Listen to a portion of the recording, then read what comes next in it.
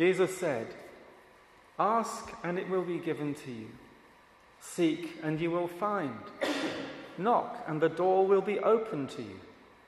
For everyone who asks receives, the one who seeks finds, and to the one who knocks the door will be opened.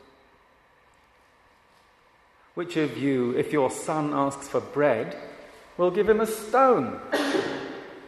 Or if he asks for a fish, will give him a snake? If you then, though you are evil, know how to give good gifts to your children, how much more will your Father in heaven give good gifts to those who ask him?" This is the gospel of our Lord.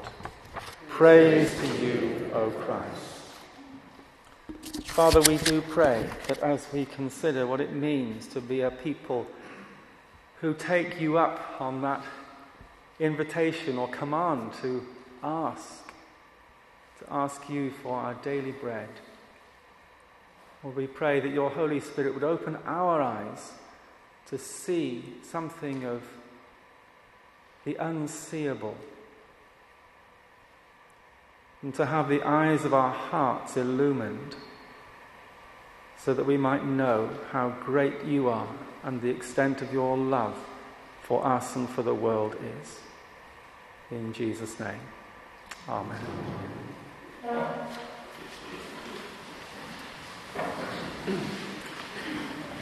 So, I'm sure you all have all sorts of childhood memories of something a bit like this. I remember sitting on the floor in our, what we call the playroom. My dad had built this wonderful sort of playroom on the extension in our house up in North Wales. And in this room there were all my Lego bits spread out all over the floor. It was just fantastic. And I used to sit there for hours putting all these different bits together and putting them, and I wanted to build an aeroplane that looked just like the one I'd seen on telly. I was trying to be, and they just wouldn't fit. The bits I wanted to fit didn't go in the places where I want them to fit. And the things kept falling off, and I kept getting more and more frustrated until the end I just threw them across the room. I can't do it! I can't do it. It's very sad, isn't it? But goodness me, you grow up, don't you? And that scenario plays through your life time and time again. I can't do this. It's too much for me. It's too much for me to cope with. I can't do it. And I just wonder, on that occasion with the Lego, whether my dad was standing in the next room, just thinking, if only he'd asked for help. I would have so loved to have gone in there and helped him with it. I just wonder how much our Heavenly Father is just sometimes waiting, not rushing in, not doing things that would stop us feeling we've done things that are significant, but just waiting to be asked to help, and waiting for the good things that he could give us out of his rich treasury of wonderful gifts. It says in Isaiah, doesn't it, about how the Lord waits to be gracious to you. Just waits. He's ready to give far more than we can ever ask. We heard in that reading from Matthew 7 how the parent, the loving father or mother, wouldn't sort of give a sharp stone, a hard stone, if his child asked for some delicious hotly baked bread. It would be so cruel. Or, ask for some lovely piece of cod loin. Delicious. I had some the other day. For a treat.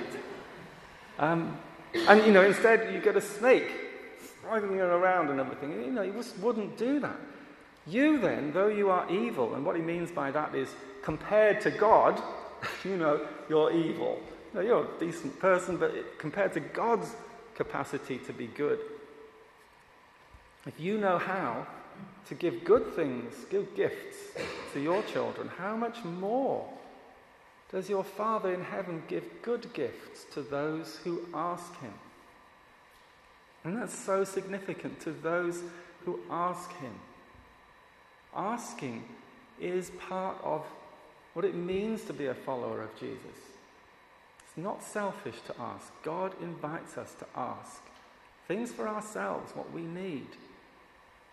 And in my sermon on Sunday, you can hear on the website, you can hear some of the reasons why God loves us to ask. But we are invited to ask for good gifts, recognizing that all good gifts around us do come from heaven above. I can go back to Harvest Time, that great hymn that we always sing. Then thank the Lord for all his love. And part, I think, of what it means to live this life is that we live with an awareness of God's great gifts that he's already showered us with. We do plough the fields and scatter, or we do the stuff that farmers do these days, but God waters it and feeds it with his creative energy and the way that the creation is ordered. He makes these things and provides these things. But more than that, the hymn says, he gives our daily bread. He gives us what we need. And so that final verse, we thank thee then, O Father, for all things bright and good, the seed time and the harvest, our life, our health, our food. Accept the gifts we offer, for all thy love imparts. And what thou most desirest, our humble, thankful hearts. So if you're ever short of anything to ask God for, and you're thinking, what can I ask him for? Because you don't want to be greedy, do you? But you can just ask him for a humble, thankful heart. And I bet that you will begin to receive far more blessing as God opens your eyes and my eyes to see what we already have with humility and grace, and recognize the good gifts that he's already lavished upon us. God's not like a cash machine. You just put your card in and the cash comes out. It's not an automatic thing like that. We would never want to treat God like that. We treat him with love, with awe, with reverence, and with thankfulness. It's one of our key values there, prayerfulness and thankfulness. And asking for a thankful heart is one of the greatest things we can do. But then sometimes it's not easy to see those things. And sometimes fear can overwhelm our faith. That certainly was the case, wasn't it, for Elisha's servant, when the prophetic words of the prophet to the king were discovered or realized, that the prophet was already able, because God had been speaking to him in dreams and visions, prophetic words, that the king is going to be here, he's going to attract the troops there, and he's going to be there the next day, and he's able to anticipate things in advance. So the troops had come to Dothan because they found the root of the king's power, which was God, really. And they surrounded the city. "Oh no, my lord, what shall we do?" the servant asked. And how Christ-like the next words are. Don't be afraid. I think it's one of the phrases that Jesus says more than any other phrase. For those who are with us are more than those who are with them. And what do you think the servant might have been thinking when he heard that? This is like, yeah, where are they? And Elisha prayed, Open his eyes, Lord. See, Elisha the prophet was able to see in the spiritual realm because he was living close to God. And the whole thing about prayer, isn't it, as we started off the series, is it's about being able to be in relationship with God so that we can hear and see and live in that communion with God in a way that we wouldn't otherwise if we didn't pray and abide in him. Elisha prayed, open his eyes, Lord, like you've opened mine, that he may see. And that prayer was instantly answered. Then the Lord opened the servant's eyes, and he looked and saw the hills full of horses and chariots of fire around Elisha. This was the heavenly hosts, the armies of God. Now he could see why Elisha was able to do what he could do. Now he could see the potential for the strength that was behind God's armies, God's people. He could see something that in the physical was invisible, but by faith he could see that which was real, but unseen. And what do we do when we come forward for communion? We can see bread and wine. We can taste it. We can feel it.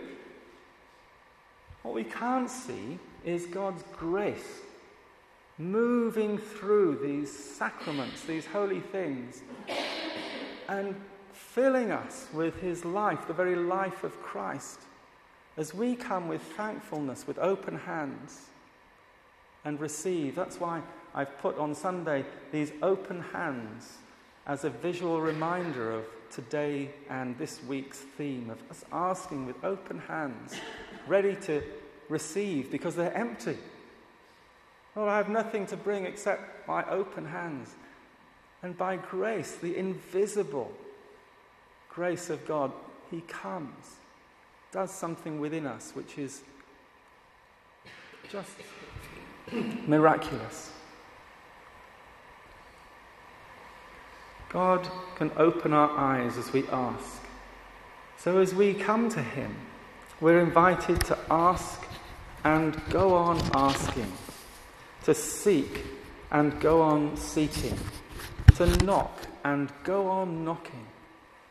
Because the words that Jesus uses in that passage, as you've probably heard them, you know all too well, is not a one-off thing, but it's something that is in the present continuous tense.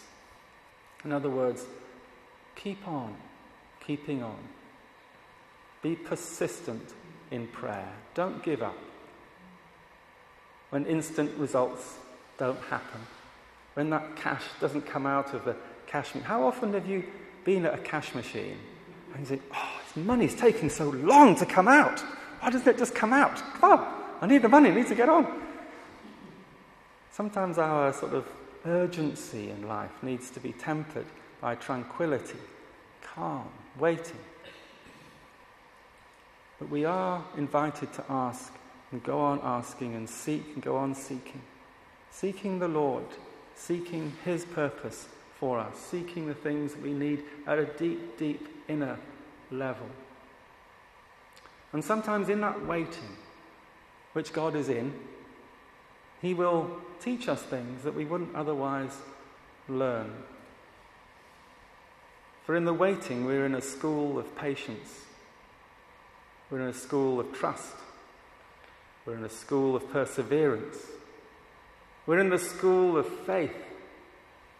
We're in the school where we learn to be thankful for what we've already been blessed with. As we ask for eyes to see and faith to believe. So, Jesus teaches his disciples to ask their Heavenly Father for what they need for life. Not just for what we need to exist, but to flourish. We are his children whom he loves to see living life to the full. And as Jesus' disciples in this generation, we are seeking actively, intentionally, to learn to live a life that God intends for us, that smells of Jesus.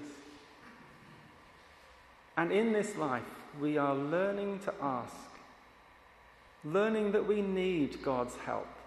We can't do it on our own. We are never meant to.